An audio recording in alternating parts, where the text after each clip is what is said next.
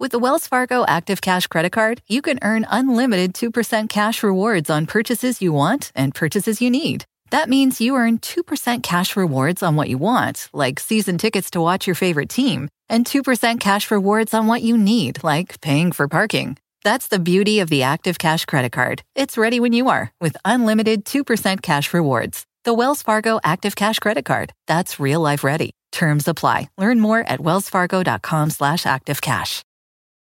Addiction plays hardball. He would hit me with these verbal attacks. I just said to him, I love you so much. You're such an amazing person. I can't take this ride anymore. It was the fact that Dad made that sentiment and broke down. And years later, he told me it had a huge impact on him. Sometimes doing what's right for your loved one is the hardest thing to do. Karen is that right thing. Visit caron.org/lost. Ladies and gentlemen, welcome to the LPN Show. Recorded both in Los Angeles and New York City. We're just, here to hang out. Have a good time. All right. I'll talk to y'all after a while. Hey, what's up, everyone? How you doing? Ben Kissel here. This is the LPN Show. Today's guest is a wonderful musician. You've heard her sing, and now you can hear her talk. I don't know how to start these things. I am joined by Mackenzie Nicole. Thank you so much, Mackenzie, for being on the show. Thank you for having me. Like I was just saying before we started recording, I've been listening for, God, how many years now? 6+. Oh my. Yeah, we've been doing this for too long. Now we have some listeners who started listening to us when they were in middle school and high school, and we'll get DMs being like, I'm now a father of 12 and I've been with you guys. I'm like, oh my God. I just turned 39 this week and I am going through a bit of a midlife crisis, assuming then I die at 78, which this probably is midlife. I've made it to midlife, and I whatever. You know what? 39 and holding. That's what Marcus's mom says, and I'm saying 39 and holding. Here's the thing. First of all, happy birthday. Happy belated. Thank you. And, a lot of people don't get to make it to 39. It's just, I guess, the excitement that you did. Well, that is very true, and we have to count our blessings. That's what I say. Absolutely. Well, speaking of age, Mackenzie, I was doing a little research. Not creepy. I was doing it for the show. And so there was this thing called Strange Music, and you were a part of it. It was with Tech N9ne, some other people that I am, I'm hip, I'm cool. I know these people. I know everyone in rap and hip hop and music in general. I don't just listen to old country music. I'm neat. But you were, now you're an adult star, but you were kind of a child star. That shit sounds so freaking trippy. What was that experience like? When did you get, air quotes, famous? I don't even know what that term means anymore, but when did you get attention from fans?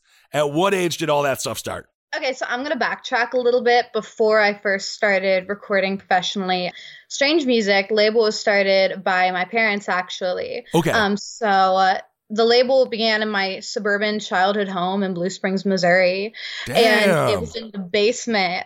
So literally my entire life, I always say that this label is like a twin entity to me, because even though it was formally established in 2000, it really started manifesting in 1999, which is the year I was born. So it has kind of been like a sibling to me, like my other half, my entire life. What was that like when your dad and your mom were like, so we're going to have a recording studio in the house? That is my dad was a truck driver. That is such a strange profession to have your parents do, because it's kind of cool. So then I guess you have to acknowledge that your parents are not just nerdy parents and they actually have a personality. My parents are super cool, first of all. I get that, because they really, my dad had a super successful furniture repair company before this, and had a number of other businesses, a sod business, all this before. My mom worked a variety of jobs as well, and they're both very entrepreneurial.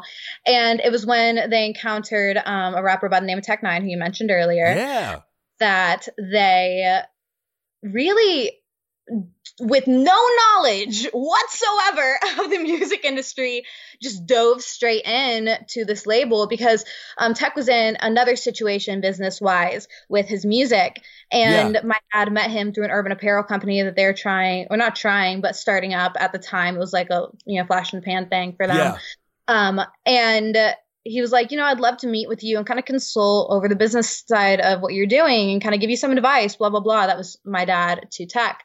And Tech was like, yeah, for sure. And then when my dad heard his, the executive situation that was going on there, he was like, good luck. And it was totally dipped. And then Tech did this song called This Ring, which is about his experience, essentially kind of battling the duality of being an artist and being the rapper he is, and how that's all encompassing with having a wife and trying to have a family. Right.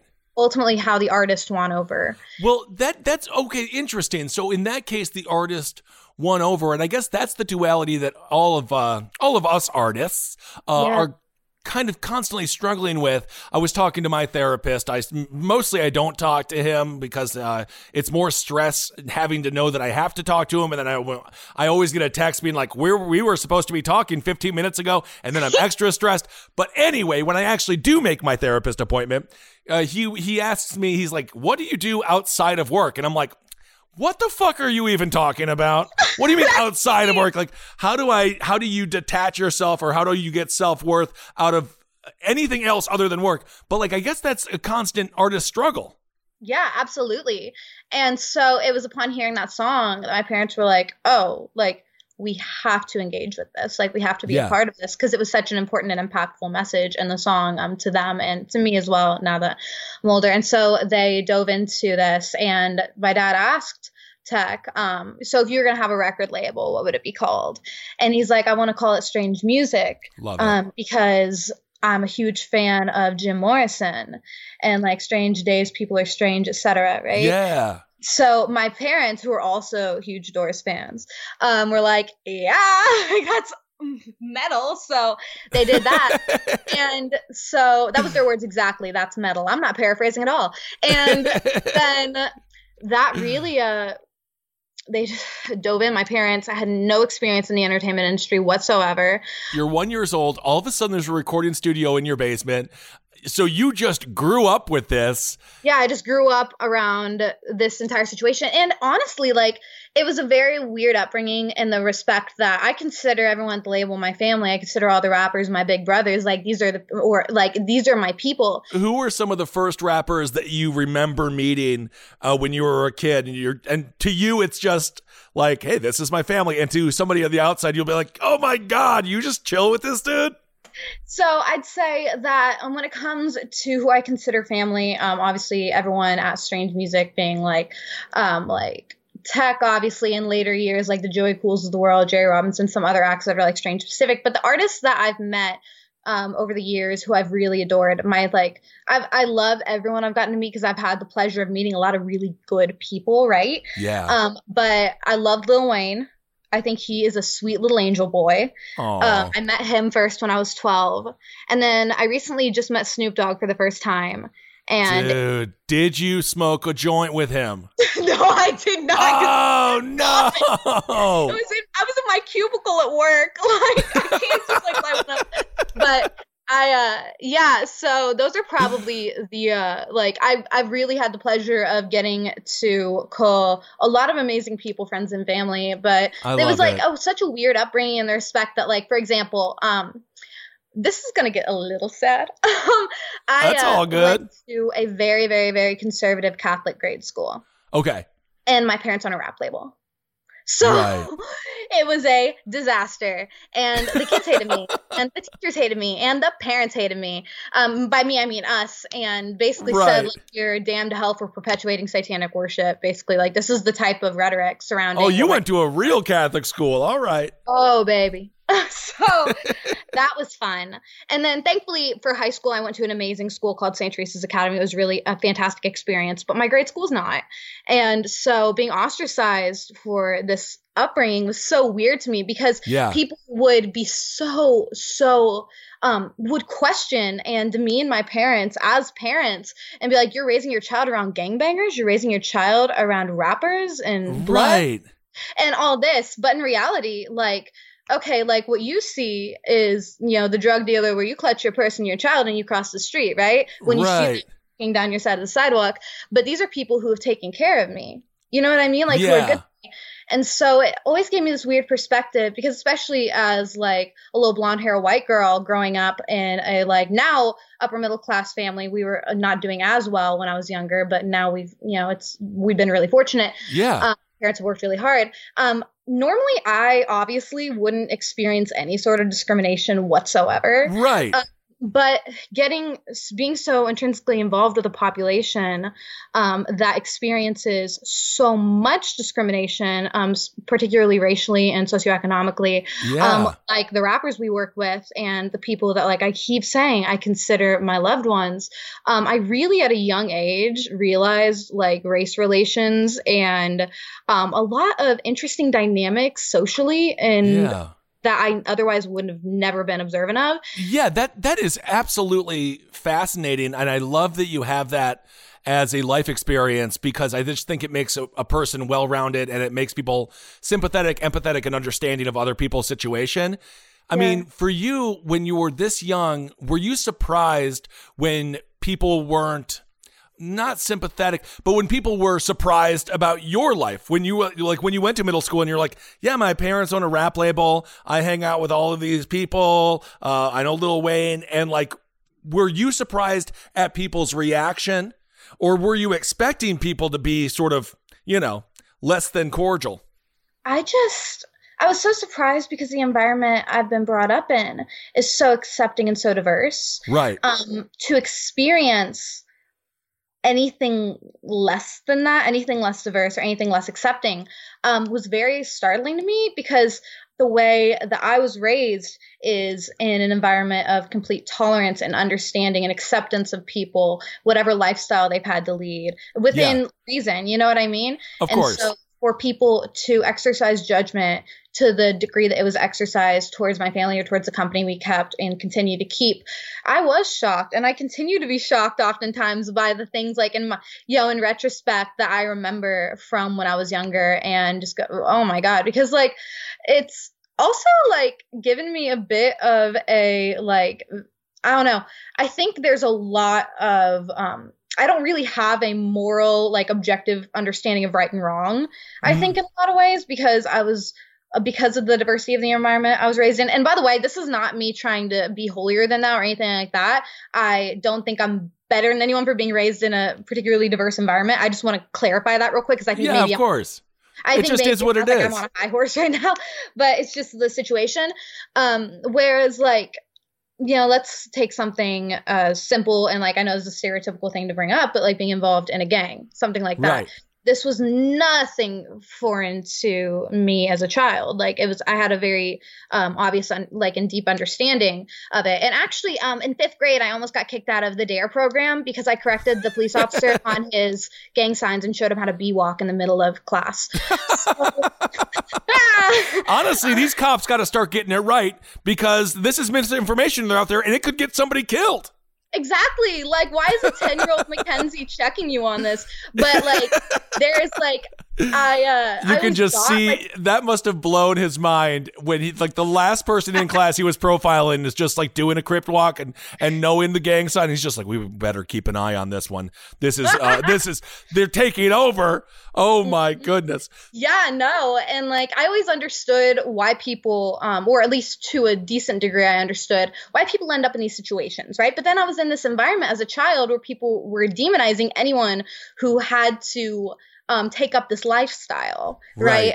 And so it's a very interesting thing. So then going back to your original question, though, I grew up like that, and then I was always a singer, right? I hummed before I could talk, so I immediately was singing. Oh my God, you have such a beautiful singing voice as well. You're really incredible. When did you first walk down to the studio and grab the mic, and then your parents were like, I think we've struck pay dirt. Our daughter is talented. Yes. No. So I've been singing opera since I was 6. I've been classically trained since I was 6. And so the guys always knew me to be a singer. I won't say what caliber of singer because I feel weird talking about myself. But, they always knew I sang. And when I was 9 years old, Tech approached my parents and was like, hey, can I pitch a track to have Mackenzie on? Would you be okay with that as her parents? Oh, my God. That's incredible. And they were like, yeah. So the first song I ever professionally recorded was a song called Demons with Tech N9ne and 3 6 Mafia. I was 9 years old. That's awesome. What was the verse?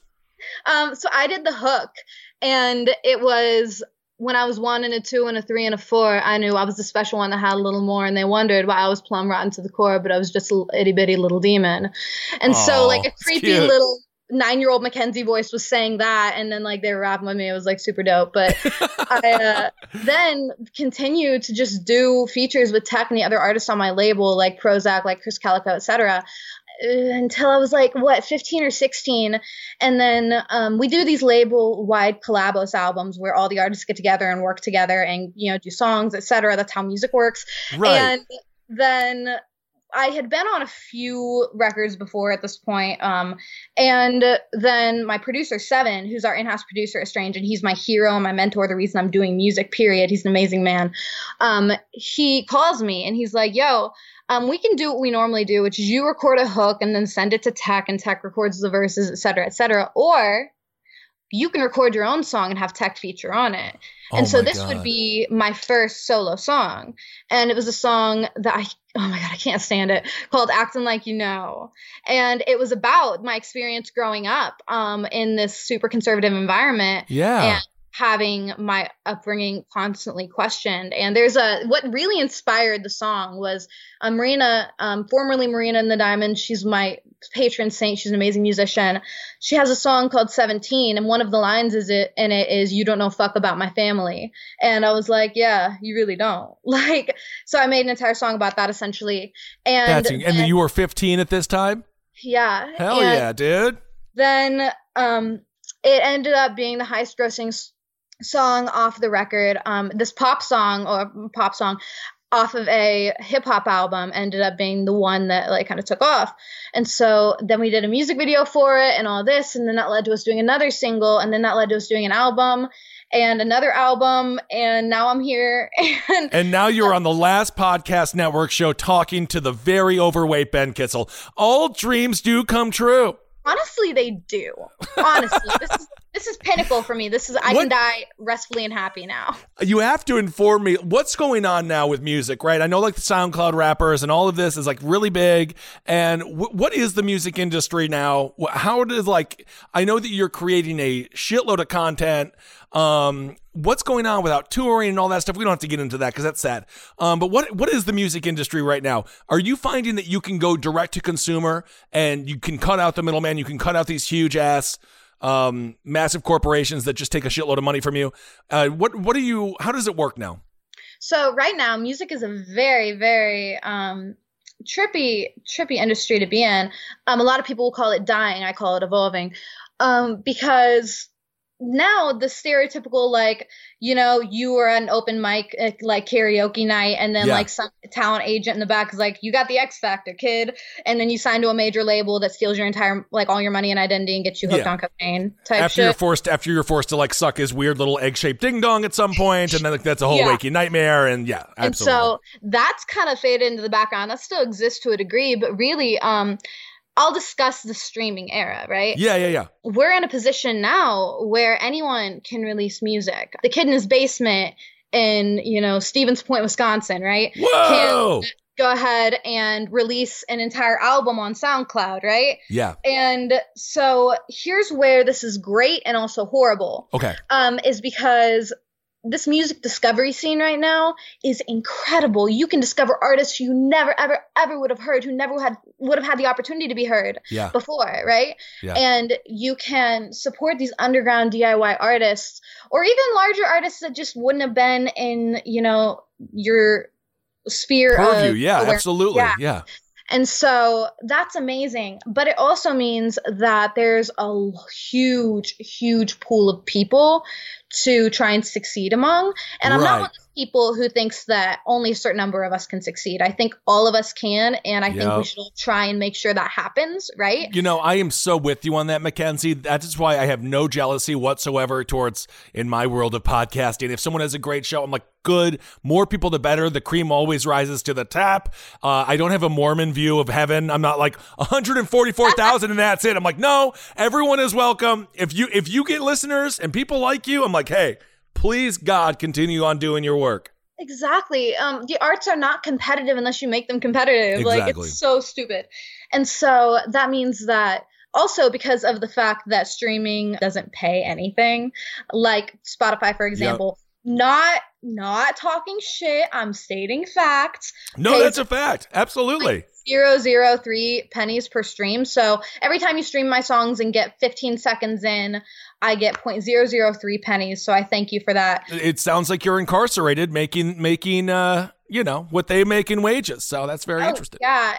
But that's the strange thing. When it comes to streaming, even in we know a lot of people in the adult world, and obviously they have like OnlyFans and stuff like that, but like Pornhub, for example, is like destroying that industry. When it comes to streaming, where is the money then? I mean, you have someone like Post Malone, who I love Posty. I just think he's super cute and super funny. He's hilarious. And I don't know. I don't know about the face tattoos. I'm also 39 years and holding. So I'm like, that's going to be on you forever. You better be careful with the face tattoos. But that's my whole thing. Tekashi 6ix9ine, who's like, I'm going to go into hiding. And I'm like, not with that face. You ain't going to go into hiding. You put a billboard. We'll never recognize you. Witness protection, right? My God, that's like insane. But how do you then pop over? Because you've done it. You make a living. How do you get over the hump of working for free? Because we also worked for free for 10 years doing the show. And it's not until you get ads where you can finally make some money. So I don't know. How do you do it? Yeah. So great question. When you figure it out, tell me. Basically, making money as an artist. Basically, if I had to put it simply, everything but music.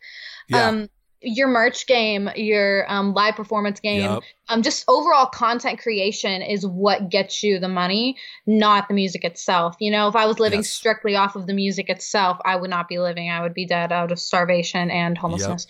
And it would be a disaster. So really, that's why all of us have side hustles, you know, like that. And you get that? You were there. Well, I mean, Henry Marcus and I talk sometimes where it almost feels at moments where we're just a merch company, where we're doing so well selling t-shirts. It's like, do we even matter anymore? Should we just stop and just sell merch? Like, you're totally right. You have to do all of these periphery things. And I guess the art is what brings you the audience, but then the money is, all of those side things, all of those live performance things, all of those areas that other people can't get their money on or can't get their hands on your money. Yeah, but in this day and age, again, to go back to the music discovery culture right now, because there's so many artists within your mainline, your peripheral, right? Yeah. And so many that you're going to enjoy. Fanaticism, like dedication to one artist, is a difficult thing to find at times. So because I love so many artists, right? How many can I genuinely afford to buy all the merch and go to all the concerts? Right. Is so divided that in today's music streaming and music discovery culture, it's even harder in a lot of ways to get that extra couple dollars from a shirt, because this kid has 20 favorite artists, and how is he going to pick you when he has all these other people who he wants to support, And it's not like people are not rolling in cash right now either. I talk about this on Abel Lincoln's Top Ed all the time. When it comes to trickle-down economics, the only thing that trickles down is the debt, but we will not be talking about that on this show because we have more positive things to talk about. So Hi, Max. I wanted to share something with you. I wanted to tell you how grateful I am on how you've embraced your sobriety since day one. I'm grateful for how you changed your life. I'm grateful for the love you have for me. I'm grateful for you. Love, Mom. If your loved one is still struggling with addiction, you might not feel like you'll ever get to grateful, but we can show you how. At Caron, we've helped families overcome addiction for 70 years. So if your loved one is ready for something different, visit caron.org/lost. Hey, Hotels.com here. Tired of the everyday? We know a hotel that's ready to unwind this weekend. Book hotels with spas in the Hotels.com app. Find your perfect somewhere. Such as, I don't know, let's talk about Post Malone. Do you know Posty? This is the oldest question I have ever had. I am not exactly like, I don't know. Do you know Post Malone? I don't. I feel like my mother. I don't know what's happening. 39 and holding. Bitch. Get excited. So I do not personally know Post Malone, but I know him in my heart and soul as the savior that I always wanted and the soulmate I feel I deserve. Are you shooting your shot here on the LPN show? Honestly, the DMs haven't worked, so now I'll try this. This man. Okay, so get this. I went to a Post Malone concert recently. Okay. So I'm pretty excited. Uh-huh. I sit through the entire show. I was going harder than anyone else, including him. Like, I was obnoxious at this concert because I love this man with my entire heart and soul.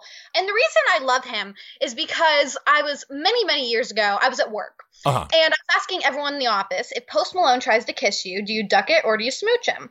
And I don't know why I was asking this. I think it was just I think it was just me being me, right? Yeah. And asking weird shit. And then like halfway through asking all my coworkers this, I was like, oh, I wouldn't duck it. I'd smooch him.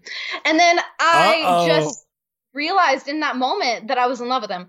And so anyway, we're back to the concert, right? We're back to the concert. I'm just going to say this. Female fandom is so scary. Everyone, I know men are scary. I understand that. But there is something about getting DMs from females where it's like, I already think we have children together. It's like not like, it's just like, women get sent dick pics, which is I understand. But then the female fandom aspect of it is like so much scarier because they're like, we're in a relationship. You haven't known this, but we've been in one for about 5 years. And I'm currently with your child. We've never met, but I'm naming it after you. It's Ben Jr. And we'll meet one day. And it's already all set up. I'm like, now I am scared. But thank you. I'm sure Ben Kissel has some groupies. I'm one of them. I get it. But no, so we're at the Post Malone concert and I've been watching my husband perform his heart out for like, an hour now? And then I'm in the second row, right? I'm in second or third row. So, which caused me to be even more obnoxious. But I see him walk towards the barricade. And this is my moment. Uh-oh. Like a gazelle, I leapt over 2 rows of seating. I leapt. And I'm not athletic. This is the most agile I've ever been in my life. And I ran to the barricade and I grabbed this man by the arm. I grabbed him by the arm and I thought like when he made eye contact with me, I'd like say or do something significant or substantial. Yeah. And instead I just screamed. Like, that's it. I'm just holding on to his arm screaming, which is horrifying. And, like, in retrospect, like, probably didn't help my chances. But, like, who knows? Here's my goal, right? Like, when I meet him, I'm going to meet him. We're going to take our picture, hopefully. We're going to talk for a sec, hopefully. Look into each other's eyes a little bit. Right. And then as he turns around to leave, I'm going to leap onto his back and then like hold on like a jetpack. Sure. So that he can't get me off at this point. So then he's forced to live with me at that point. Perfect. So, nothing unhealthy about that. Flawless plan. I mean, he's going to love every second of it. It's not going to be like security. It'll be like, wow, I think this one is just crazy enough to put a ring on. Right? Honestly, I think that's the only way I'm going to get married is someone falls in love with my psychosis and goes, you know what? It's kind of fun. It's kind of fun. I agree. Well, and that, of course, is how love works. You have to fall in love with you have to have the same crazy. I don't know. I cuddle my dogs all day long, so I have no idea. I'm not the one to take relationship advice from, nor should I ever be giving it. So, when it comes to can you talk about what's going on? What do you think about Tekashi 6ix9ine? Oh, I can talk about it. You talk about it because I was following this just because we do the true crime podcast Side Stories. And so that's tangentially tied to, it happens to be hip hop in this case. Tekashi 6ix9ine, I mean, he's going to die, right? like they're gonna kill him? We can only dream. No. He is a garbage pail kid, but not in a cool way. He is another level of human being. I do not like him. I feel comfortable in saying that. Usually it takes a lot. It takes so much. Usually when I don't like someone, I pull I respect their success. Not my flavor, but I understand it might be some's. Sure. Like, you know what I mean? And of course. But like with this one, I feel very comfortable saying that he's the worst. It's going to be interesting watching what happens there, because the rap community, nowadays, we don't have the Biggie Pac situation where people getting shot at as often, right? Right. But a lot of people are like keyboard warriors nowadays, and that's, rap beef is no longer like you pull up on someone. Now it's like you subtweet them. I know that Nick Cannon Eminem Twitter feud was one of the most adorable things ever. I'm like, what are you doing, Nick Cannon? I know, it was cutesy, all right. And I love Eminem, and I know, like, we know them both, and they're angels. But like, man, I don't know about angels, but they are, we don't have any problem with them. But I was definitely like watching from the sidelines, going like, boys, are we sure? But what is happening? I know, it's like that's my response to most things nowadays, is just like, oh, what is happening? Yeah. And I feel the same way about Tekashi 6ix9ine. He's made some pretty significant enemies at this point. Most of the world is his enemy. And like, I wonder like how people can in good conscience like work with him or stream him. You know what I mean? Like, I don't understand it. Why do you think that when it comes to someone like him, obviously he wanted to be like perceived as someone that he wasn't, which was like really like an actual thug, like an actual gangster. But he's not. And so he joins this gang, and all of a sudden he's doing these things that is way, way above his pay grade. He can't do it, gets busted, of course, immediately. And then he just flips on everyone. If you're him, is there a certain disconnect from reality in the minds of people that grew up on the internet 100%? Like, does he understand, like, you're playing in the real world here? Like, this isn't just something cute. This isn't like just for like song fodder. It's like you could be killed. Yeah, absolutely. It's very similar to Kanye in politics in a lot of ways. Oh my goodness. I don't think they're similar people. I have a lot of compassion for Kanye, especially right now, as someone who has bipolar disorder very severely. I look at what he's going through right now, and it does not excuse some of his words and actions, right? I'm not pretending like it does, but the lack of empathy and compassion being shown towards him, the fact that he's the butt of the joke, is ridiculous to me and disgusting to me, but that's not what we're talking about right now. But it's similar where these artists operate in a pretend world of art, right? Like, art imitates life, life imitates art, right? Right. But and art and real life do they're the collateral for each other, right? But when you have lived in this dimension where you can be the master of your own universe, and right, like when you travel and take that into the real world and join a gang or run for president, suddenly you're impacting actual lives. Like, right, homie, stick to the fashion line, rap, like. But like, right. This is me as a fan of Kanye and as an avid anti-fan of Tekashi 6ix9ine. It's like these kids forget that. I say these kids, right? I'm pretty sure he's older than me, honestly. Well, but I mean, I think that your experience growing up in that sort of side of it probably has matured you quite a bit. I was always treated. Yeah, I always say I age in dog years because I was always treated like a small adult, and this is like I can't even begin to explain it. Like, I wish I could give some sort of like, as someone in the music industry and someone in the rap industry, like, here's what I perceive as the issue, but I can't, because I can't imagine being this stupid. Like, I just can't. But, like, I don't wish ill on anyone, but I wish everyone to get what they deserve, and we'll see what that is, Oh, man. All I know is if I was him, I would not be in New York. I would just get out. Do what Kanye did. Go to Wyoming. You have some money. Just go spend it in a place where you can get a bunch of money, bunch of bang for your buck, and just get out, because good Lord, you're going to end up dying. Attention is a craving and a hunger for attention will cloud judgment to a lethal point. Oh my God. I'm totally with you on that. The idea, if I hear anyone, and you see this on like reality shows or like the more shallow people will be like, what do you want to do? And they're like, I want to be famous. And if someone says they want to be famous, I'm like, that is the worst desire in the history of desires.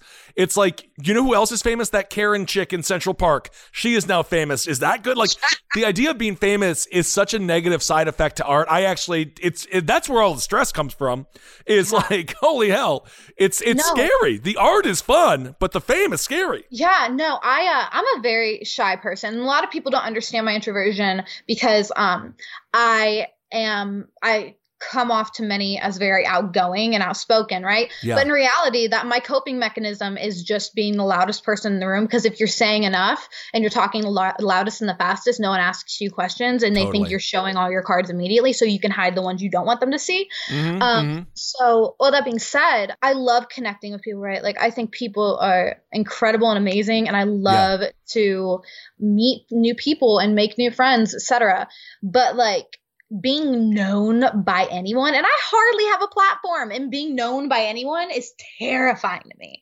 Like, if I could anonymously do music and just put that shit out into the universe and never have to answer to anyone for it, right? Like, that's ideal, because I am just positively spooked by any sort of fame or notoriety. Just positively spooked. I know, like, the idea that anyone just wants fame, especially in this world where fame is like not that hard to come by anymore. Again, you can go viral and you can be any version of famous, and a lot of times it's negative fame. I guess it's more infamy, but a lot of, like, if that's your desire, I don't know what to tell you. I just feel like they're really kind of sad people. Yeah, and I feel like fame should be a side effect, not the thing itself. And like we've been saying, and like another thing, like when you do come across it and you find yourself with a platform, I was talking about this on another podcast recently, actually. What? Where I'm sorry I cheated on you. I'm sorry. That's okay. No, I was talking about how the reason why I try and use my platform to talk about things like mental health, wellness, and illness, and things I'm passionate about, like prison reform, like anything at all besides myself, is because when the only brand you develop is yourself, like what happens when you die? All that evaporates and it doesn't matter anymore. Exactly. Like, wouldn't you rather try and make some? I'm not trying to be cliche, but wouldn't you rather do something substantial? Like, Jesus, like something. Well, let's talk about that. As far as hip hop goes, they've been on the forefront. That genre has been on the forefront of talking about police brutality, talking about prison reform, talking about the atrocities happening all over our country right now. World's largest prison population right here in the land of the free, the United States of America. A lot of issues happening. When it comes to hip hop, obviously we're in the middle of the Black Lives Matters movement, which has been going on now for 4 or 5 years. I want to say that started, and now it's really reaching a fever pitch. We have Gestapo in Portland and all over the country, literally federal guards, federal officers without badges, arresting people, disappearing people, taking them to black sites. Who knows where the hell they're going for no cause whatsoever. What role do you think, as someone who is in hip hop, someone who works with a lot of black artists, what role do you see yourself in helping this movement go forward? I think that my responsibility as a very white person is to help amplify any messaging from non-white people. You know what I mean? Like, I feel like that's the best way that we can operate in this space, is to obviously participate in the fundraising for worthy causes and the petition signing and the protesting, et cetera, right? But I think our main function should be that of a megaphone. Right? For people who are experiencing these things firsthand. And that's really what I am attempting to do within life. When did you first realize, I mean, obviously you were talking about going to middle school and people being like, what do your parents do? And who do you surround yourself with at home? When did you first realize, oh, this community, in this case, the black community or Hispanic community, they have a different reality than I have? Because having that ability to see that kind of different world must have been, I mean, at such a formative age, must have been absolutely eye-opening. Yeah. I don't ever remember not knowing, because I guess that makes sense. You wouldn't, because this has been my entire life, and I've spent more time with the guys than I have my biological family, I think, probably. And so I always watched people, like I said, like this is a very cliche thing to say, but it's true, like cross the street or grab their kids, or leave the restaurant. All I know is I'm never grabbing my kid. I'm going to give you my kid. I don't want the kid. Take the kid. You know, can people, please, God, kidnap this kid? And oh my God, where did my kid go? Oh my, I guess I'll have to live a life of freedom. I would be stunned. Yeah, and I remember I was out when I was 15. This is a later example because I've been seeing this my entire life. But when I was 15, I was at a baseball game with one of my big brothers. His name's Stevie Stone, very talented guy. He's an amazing person. But we were going through the crowd together, and it was a very crowded game. It was an extremely important game to the team. And 3 or 4 different random corn-fed white boys, it was very stereotypical what you think. Think Midwestern racist, tried to square up to him. And the one that sticks with me the most is, look at that little hard R with that little white girl. And I was like, Jesus. Sitting there, and I was standing there at 15 years old watching this happen and watching people trying to physically fight my big brother as we were just walking to go buy him a sweatshirt. And it got to the point where it was so unbelievable. It got to the point where we just turned around and went back to our seats because we were we aren't going through this crowd anymore. It's just not going to happen. And it was just that sticks with me as one of the most disgusting things. Not one of the most disgusting things because I've seen so much. There's been a lot of racism toward lot of discrimination that I've had to witness my brothers go through. But that was one of the ones that really sticks with me. But I always remember being aware of it because when I was little, I wasn't around very many white people. So I didn't think about race as a differentiating factor. Yeah. This sounds really stupid. And I'm always hesitant to tell this story because it makes me sound really dumb. But when I was little, I was 4 or 5, right? And I remember the first time I heard someone reference my dad as white, and I was really confused because I never, ever considered it. I knew that there was obviously an aesthetic difference between me and my big brothers, right? There's an obvious complexion difference, but I never thought of when I was that young, of differentiating people from other people by race or skin tone. Sure.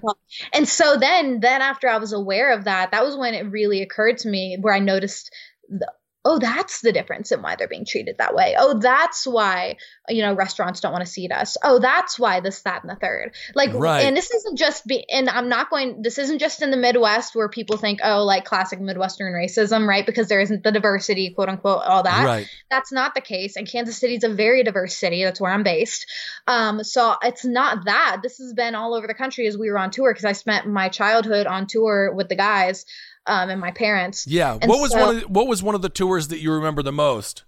Oh God, I can't remember how old. Maybe I was probably in 2nd or 3rd grade. And over the summer we were going all over the country, just playing shows. And it was I miss it so much going on these tours as a kid. Cause now I get to pop up and perform, but it was so cool because it was a family reunion everywhere we went because we have this cult fan base at Strange Music and this really close-knit fan base. And a lot of these people that follow me now, and I'm 20 now, have been seeing me at shows since I was 2 or 3 years old. And I know, my God. And so they saw me running through the crowd at 2 or 3 years old, with my mom, and now they watch me on stage, and it's this crazy trippy experience for all of us. That's amazing. But it's awesome. There's one tour. You'll get a kick out of this, I think. Tech and Cottonmouth Kings were touring together, right? And this is when I was really young. I was probably 8 maybe. And I would always sit on the speaker on side of stage to watch the show. So we recorded this tour for I think we recorded for a DVD. And you just see me sitting on the speaker at this rap concert. And it gets better because during the Cottonmouth Kings set, here they are, and they had this huge 6 foot long prop joint that was lit on fire at the end and all this. Oh, and it's yes. swinging my feet off the speaker while this giant joint is there, and they're singing Where the Beat At. Those are the things I remember the most. Is these such crazy juxtapositions. That is such an incredible childhood to have all of those experiences. Oh my God, that's so fun. Disney Plus and Hulu are better together in the Disney Bundle with new movies and series. On Disney Plus, experience the full Taylor Swift The Eras Tour, Taylor's version, with new main show performances and acoustic collection. On Hulu, follow the fantastical evolution of Bella Baxter, played by Emma Stone in the award-winning film Poor Things. All of these and more streaming this month. Get the Disney Bundle with Disney Plus and Hulu. Terms apply. See DisneyBundle.com for details.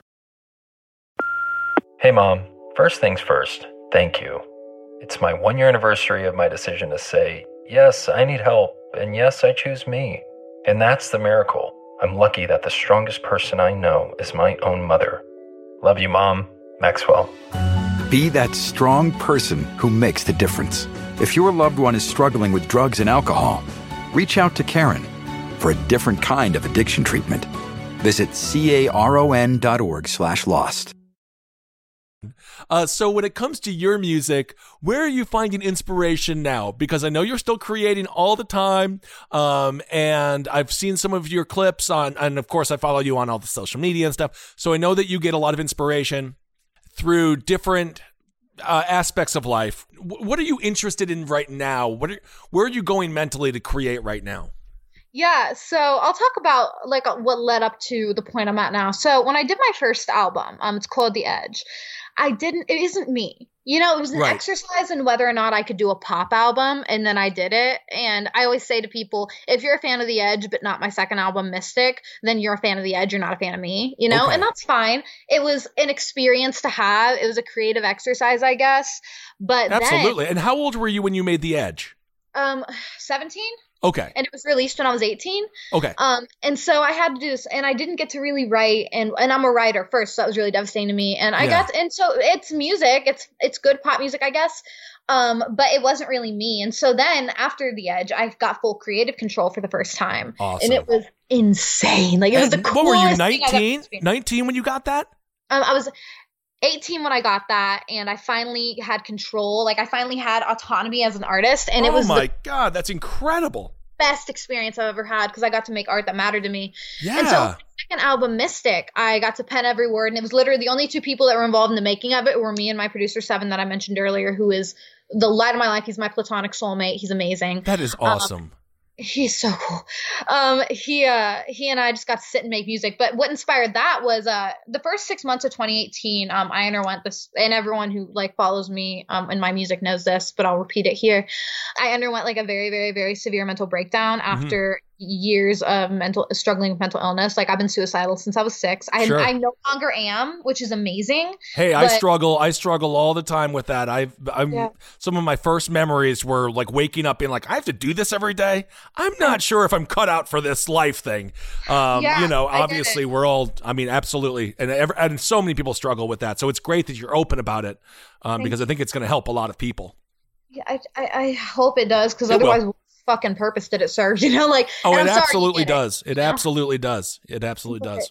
You know, like, and I nearly died on several occasions during this mental breakdown. Yeah. So is this, because I'm on Wellbutrin and Lexapro. I was diagnosed with like ADHD, a bunch of different kind of crazy ass things. But really the main thing I feel like is just letting the negative voices in the head, kind of take over. And sometimes it's just like totally paralyzing. You know, it's like, especially with social media, there's just a lot. It's a lot to deal with. We kind of got catapulted into the future, and the future is a little dumber than I expected, and also much meaner than I expected. Oh my God, right? So, like, for me, the end of this mental breakdown is when I finally went to therapy with my current psychiatrist, who's the smartest person I've ever met. She's incredible. Awesome. She diagnosed me with bipolar 1, and it was the best news I've ever received in my life. Nice. And a lot of people are like, how? Because that sounds like horrible news. Right. But for me, I always felt like everything I was experiencing was invalid and trivial, and that I was crazy for feeling like I was feeling things. Yeah. And then someone said to me, my psychiatrist said to me, no, here's what's happening, and it's real. Like, the thing you're feeling, that's real. It's really happening, and here's how we fix it. I got put on a whole lot of medications, and I'm on like stimulants and antipsychotics and antidepressants and like anti-anxiety, all this. And it's the best thing ever, because that's what I need to survive, you know? But that's what is kind of aggravating me about what's going on with Kanye right now. And we'll get back to the album in a second. But that's what's kind of aggravating to me about Kanye right now, is where it's like, dude, you have to be responsible. I mean, Marcus Parks, he's gone through the ringer. Marcus has severe mental illness, and he works on it. And, I've seen him, what that can do. But Kanye needs to also, like, bro, you're not that young anymore. You have a kid. You have to get on medication. Like, I wish that I wish you would take that more responsible. I wish you would be more responsible with it, because I think he could actually help a lot of people. I think you could too. And there's this thing, I was talking to my mom about this actually earlier today. There's this thing, and I think like from what I've noticed, it's especially in men, but I don't understand why that is. And maybe I'm wrong about that, where there's this thing among artists in particular, where there's this really stupid understanding of like my creativity is shackled to my mental illness. You know? Right. Like, and once I'm medicated and feeling well, then I will no longer be a creative or compelling artist. It's and the plight of every single stand-up comedian. And I think that you are right when it comes to men. There is still that idea, like, you don't take pills. That's not masculine. You don't go to therapy, all of this kind of bullshit. But there are so many comedians who men are so cheated when it comes to the like emotional body, you know, like it's really sad. If you use your art as therapy, like that's the worst thing that anyone can say is be like, stand up is my therapy. I'm like, no. You actually got to go to therapy, because stand up is not good therapy. I'll tell you that much. That's just going to drive even the most sane person crazy. Yeah. And like, it's one of those things where, what is it Marcus always says? Like, mental health is not your fault, but it is your responsibility. That's it.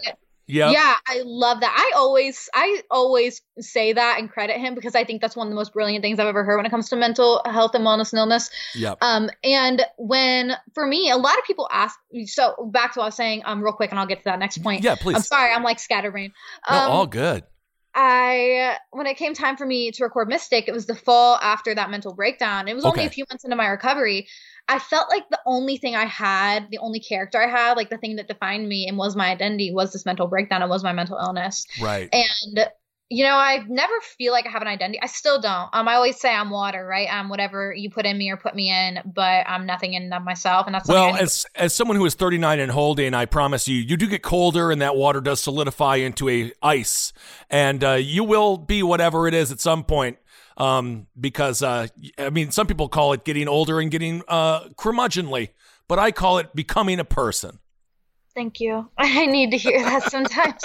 No, and so I like took the only thing I felt like I had and made an album about it. And so I made Mystic, which is an album in 3 parts. And the first part is called The Rabbit Hole. And it's about like absolute rock bottom for me. And the entire album's about our abusive relationships with ourselves and others. Interesting. And so I wrote, like, I just poured every ounce of hurt and darkness I had into the first chapter.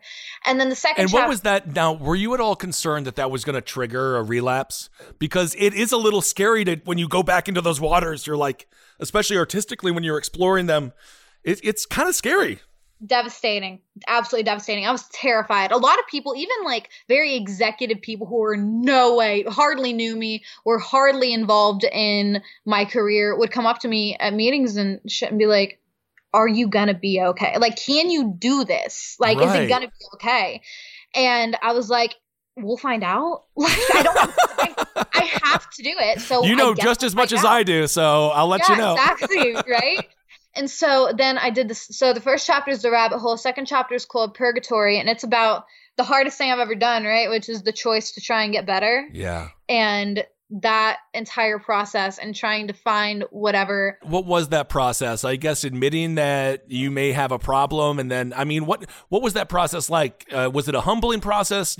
Or what was the realization where you're like, I got to change this shit because this is not going to work out? Yeah, no, my entire life, I knew I had a problem, right? And I had always admitted it, and I'd always been self-aware of it.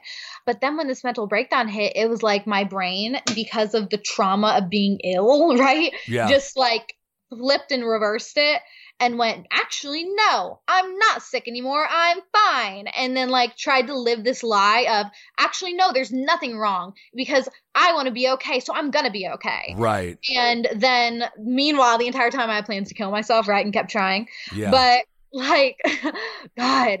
And then finally, it was this day. And I mean, but you know, that's one of the interesting things when it comes to suicide. A lot of people will always comment, or often comment, they didn't seem suicidal. They were super happy. They were always the life of the party and the loudest one around. Yeah. And it's like, that's the hidden side to a lot of people. And that's why it's so important to, I don't know, just make sure that your friends are actually doing well and force them to be open with you. Give them like a bunch of drugs and me like, now you must tell me the truth. Because we're on mushrooms. Yeah, I don't know if that's the move. I don't know if that's the right move either. As I was saying, I was like, no, don't give him a bunch of, obviously with consent, give him, you take some mushrooms with your buddy and go into the woods and be like, are you okay? Or just do it 100% sober. Or you can totally just be sober and do this too. Right, all different strokes for different folks. But yeah, and then I talk about this in my TED Talk, Mystic Mackenzie Nicole's Mental Health Odyssey, which you can find on, YouTube, etc. Yeah. But I talk about how the defining moment for me was this one day. I was at work, and this is during my mental breakdowns in like April of that 6 months. So you're still working and like going about all the regular human things. Everything normal for me. Yeah, I was fine. And I thought everyone knew I was falling apart. That's the thing. I forget people aren't in my head. So I thought it was so obvious, but no one knew. And I found that out later, and it was surprising to me. Yeah. But I was at work, and I got into a dispute with a coworker, and I just went, fuck you and fuck this, and I'm leaving. So then straight up like Jim Brewer from Half Baked. Fuck you, you're cool, fuck you. Right. And so then I just got in my car, and I was like, you know what? The billboards just went up for the album because The Edge, my first album, was either about to come out or had come out. And someone had to go around and check and make sure all the billboards were up and correct, right? Yeah. And so I was like, that's what I'm doing today because I don't want to see anyone or talk to anyone.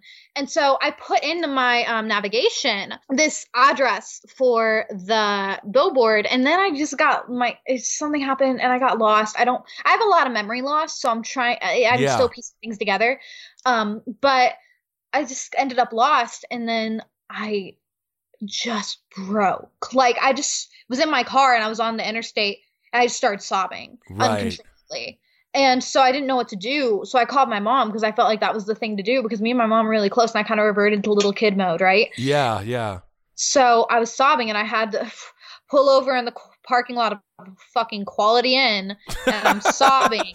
That's not the first person crying in a parking lot of the Quality Inn. So you must have been like, you must have pulled over and like 4 other people were crying too, and you're like, I guess this is the place where we cry, the parking lot of a Quality Inn. And so like I was on the phone with my mom, and I was like, Mom, I'm gonna kill myself. And I was telling her, and the way I wasn't telling her to confide in her, I was just telling her to give her a heads up. I was like, hey, just so you know, this is going to happen. And I figured I wouldn't shock you with it. Dang. And so, which is such a fucked up thing to do to your mother. And but thank God you did that. Right? Because then she said, we got to slow down. She said, no, you're not. We got to slow down. And I was like, am I not allowed to kill myself? Like, is that what I'm hearing? Am I getting sent to my room just for wanting to kill myself? Right? And so then as soon as I got off the phone with her, I called the psychiatrist that a friend had been trying to refer me to, my current psychiatrist, and made my first appointment. And so here I am, again, in the parking lot of the Quality Inn. Yes. And there's makeup all over my face, and I'm visibly, like, my shirt is soaked with tears, and I'm shaking, and I walk into the Quality Inn, and I'm like, do you have a bathroom?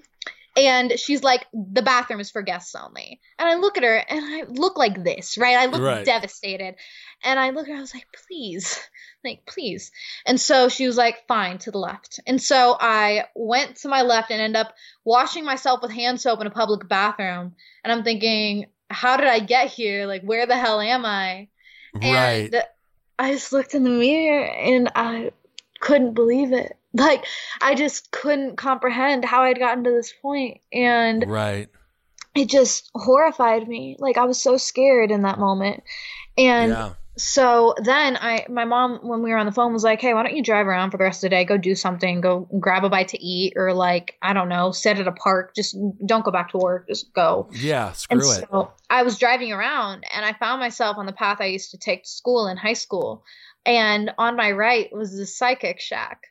And so I was like, you know what? I've always wanted to go, and today's the day. Today's the day. Yeah, because I was like, well, what the fuck do I have to lose at this point? And so if this psychic says one thing that's powerful, I'll take it. Right? And so I pull over, and I walk up the steps to the door expecting my life to change. I put my hand on the knob, and I turn it, and it's locked. Of course. I was like, yep. Why psychic didn't see you coming. Not that psychic actor. After all, you just lost a client.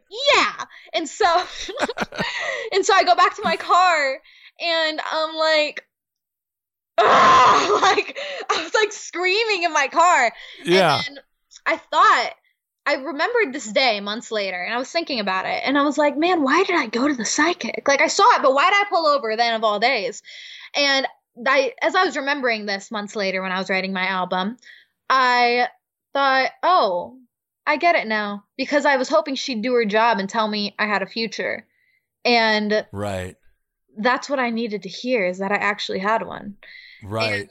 So then that's why I named my album Mystic, and why it became about what it became about.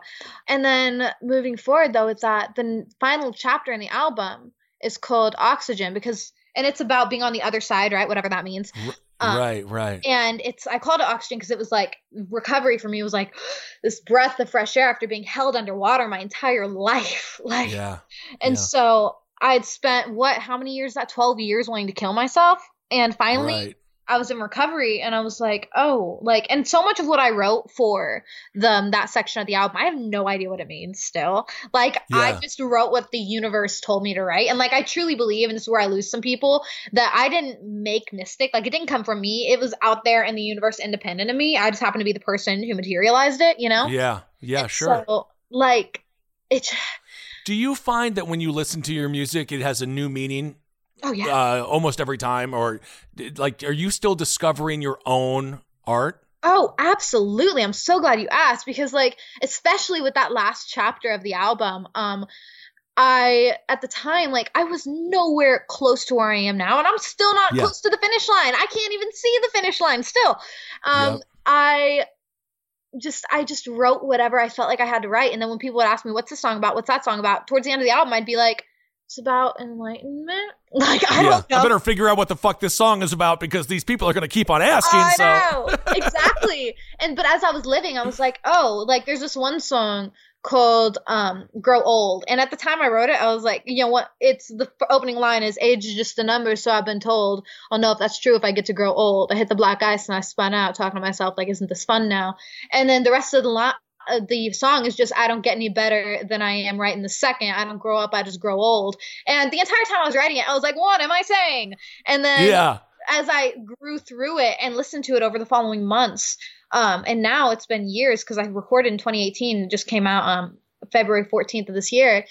It's occurred to me, oh, like, this is what it's about. When I spent my entire life trying to kill myself, I never took time to figure out who I was, because I didn't think there was a point. I always say there's no point in furnishing a house set for demolition. So that's very interesting. Once I surpassed my expiration date and I was like, oh, I'm here? Like, I was given this second chance at life. I was like, who am I? Like, I had no idea. I still really don't. And so the song is about like curating your life around you and figuring out like, what do I like? What do I dislike? Everything from like, I like this book, I don't like this book, this is my favorite kind of pasta, to like, what do I want in my life? What's my dream? What's my end goal?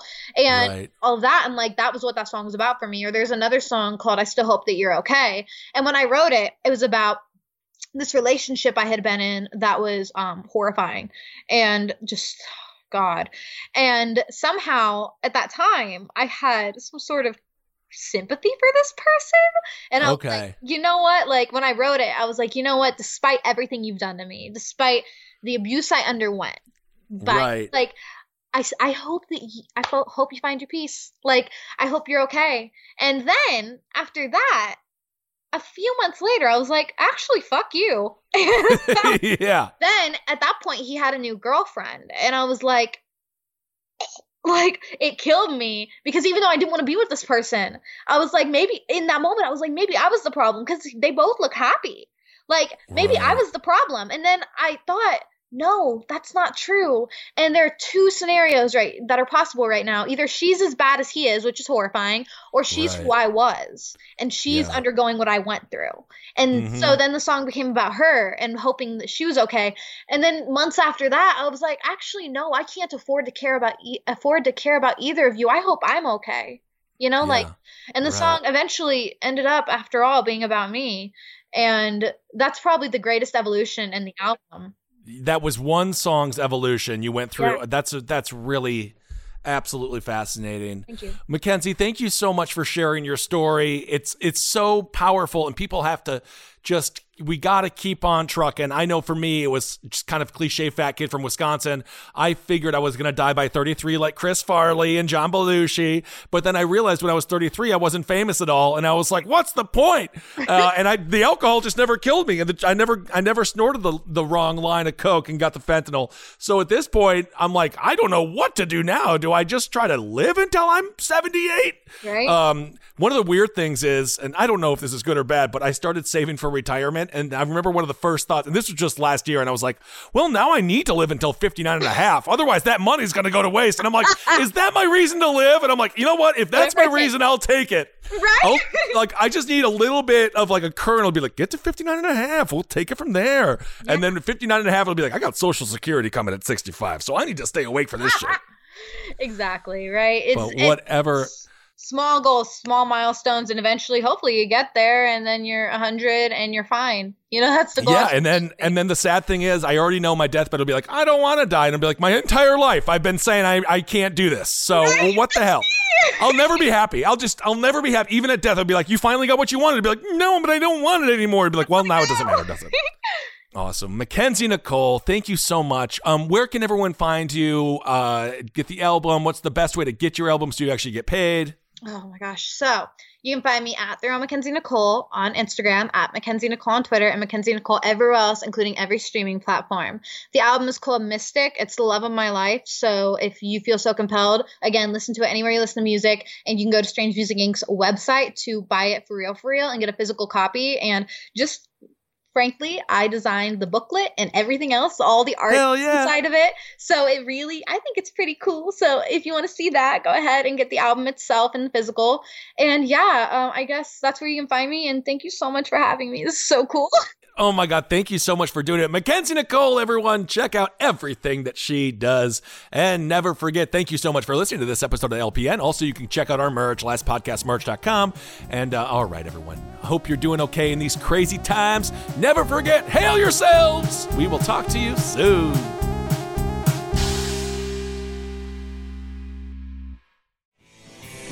This show is made possible by listeners like you. Thanks to our ad sponsors, you can support our shows by supporting them. For more shows like the one you just listened to, go to lastpodcastnetwork.com.